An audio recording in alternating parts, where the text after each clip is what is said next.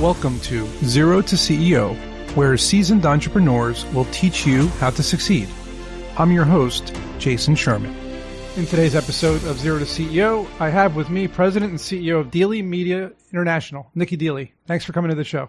Thank you for inviting me. I'm excited to be here, Jason. Me too. This is a cool episode because we're going to discuss how artificial intelligence helps acquire customers on demand. People think about artificial intelligence, HAL from 2001 Space Odyssey, the evil genius computer robot who took over the space station. But nowadays we have artificial intelligence embedded in our phones. You know, we have Siri and we have, all sorts of different ways that people don't even realize we're using it. What are some of the ways besides your business that people overlook AI in their lives that you can kind of point out? All right. Well, let me see if we can run through two strategies because I think that's important. One is a mobile app, but with the AI technology. So let me tell you why I'm a big fan of that. There is a 1.2 billion pieces of data that gets removed from your cell phone or people are searching for it. And 95% of businesses do not have an app. So that's your opportunity. And there's over 9 billion smartphones. And the average person is spending about 4.5 hours on their smartphone. So if you don't have a mobile app on your phone, you are missing the boat. You're leaving money on the table because this is like having a big banner on the freeway, or you can replace your digital ads or even the coupons that come into your envelopes at home in your residences. The benefits are not only because of brand loyalty, like I said, coupons, special offers, discount codes, promotions. You can enhance your email list. You can actually get customers on demand if you have the certain type of technology, meaning you can instant message them. And how that looks like is there is a little number on one of these icons, and there's another one here. That means I've got a notification, something that the business is trying to get me to open and see. So whenever that happens, you basically can get customers on demand, and people don't really understand the power of that. And also because it's on your phone, and so many times people are using their phone, you can put directions to your business, menus, like if you're a restaurant.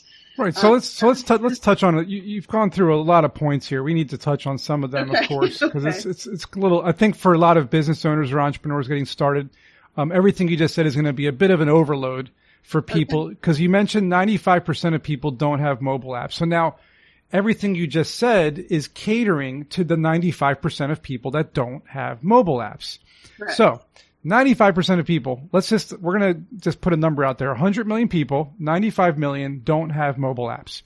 So how do we tell those 95 million people, number one, you need a website for your business? I mean, this goes back to the .com days when I started out.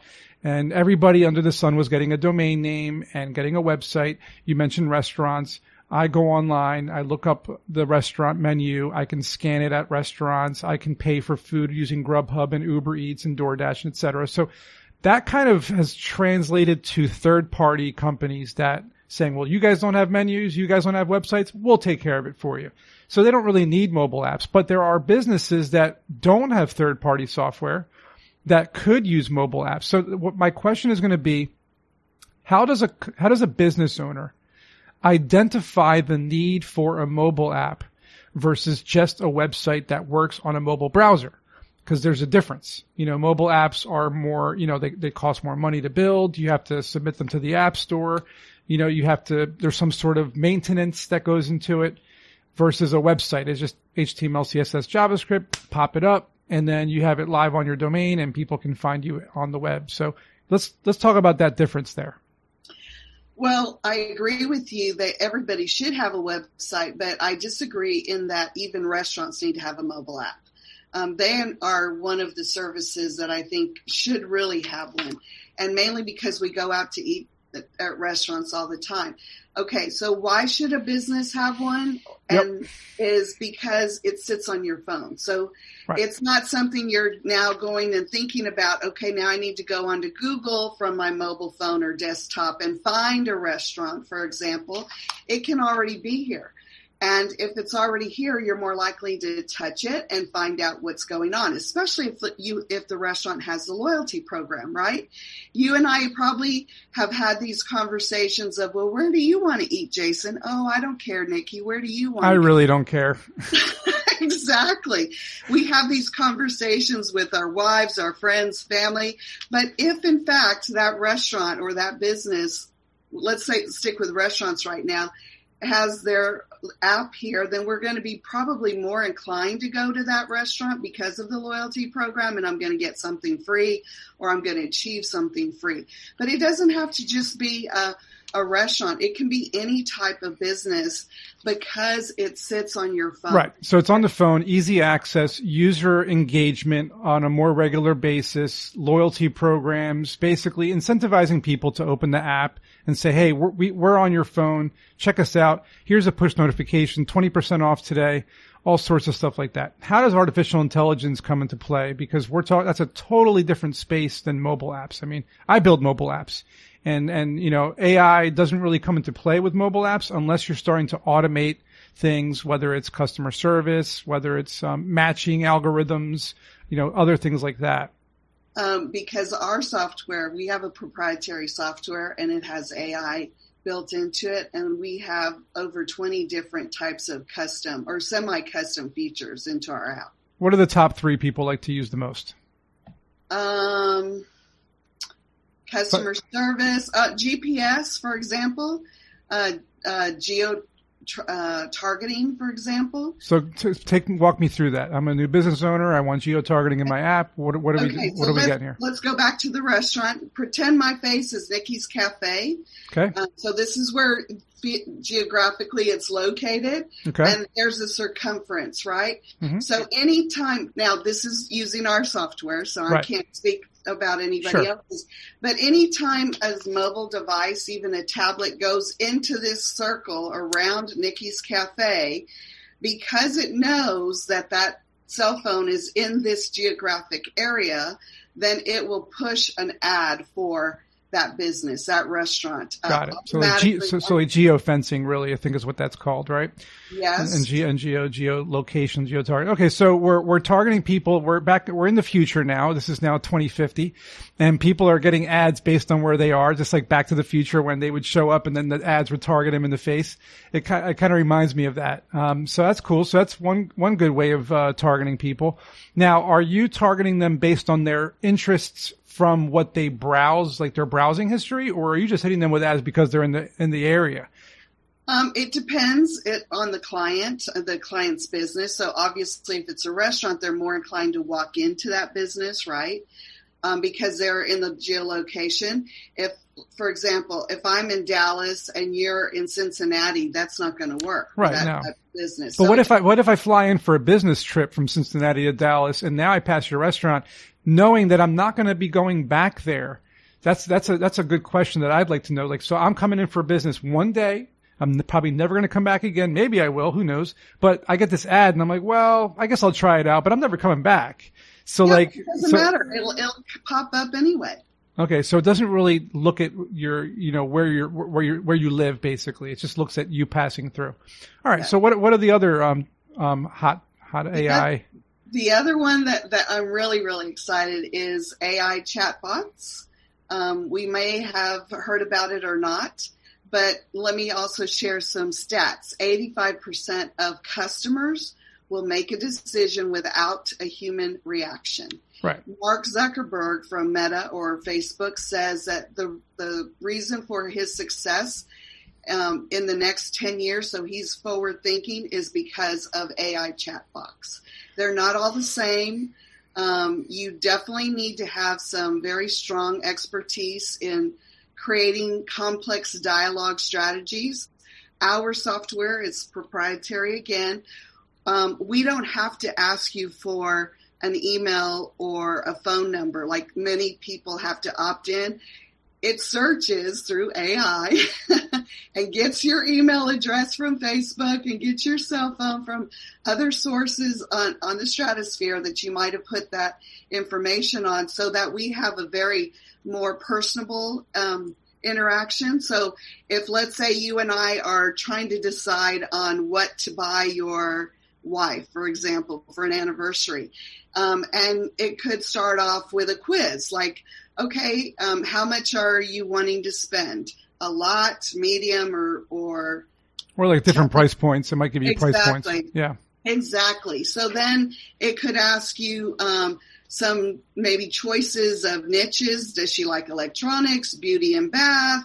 It's basically a survey. Exactly. Or a quiz, yes. Yeah, it's like a survey. But it really, because of the AI feature, Jason, it will, let's say it even asks, how much time do you have to spend with me right now? Right. If you say, I got a dash, I got 5 minutes. It's not going to communicate with you over and over. It's going to get you straight to what you need.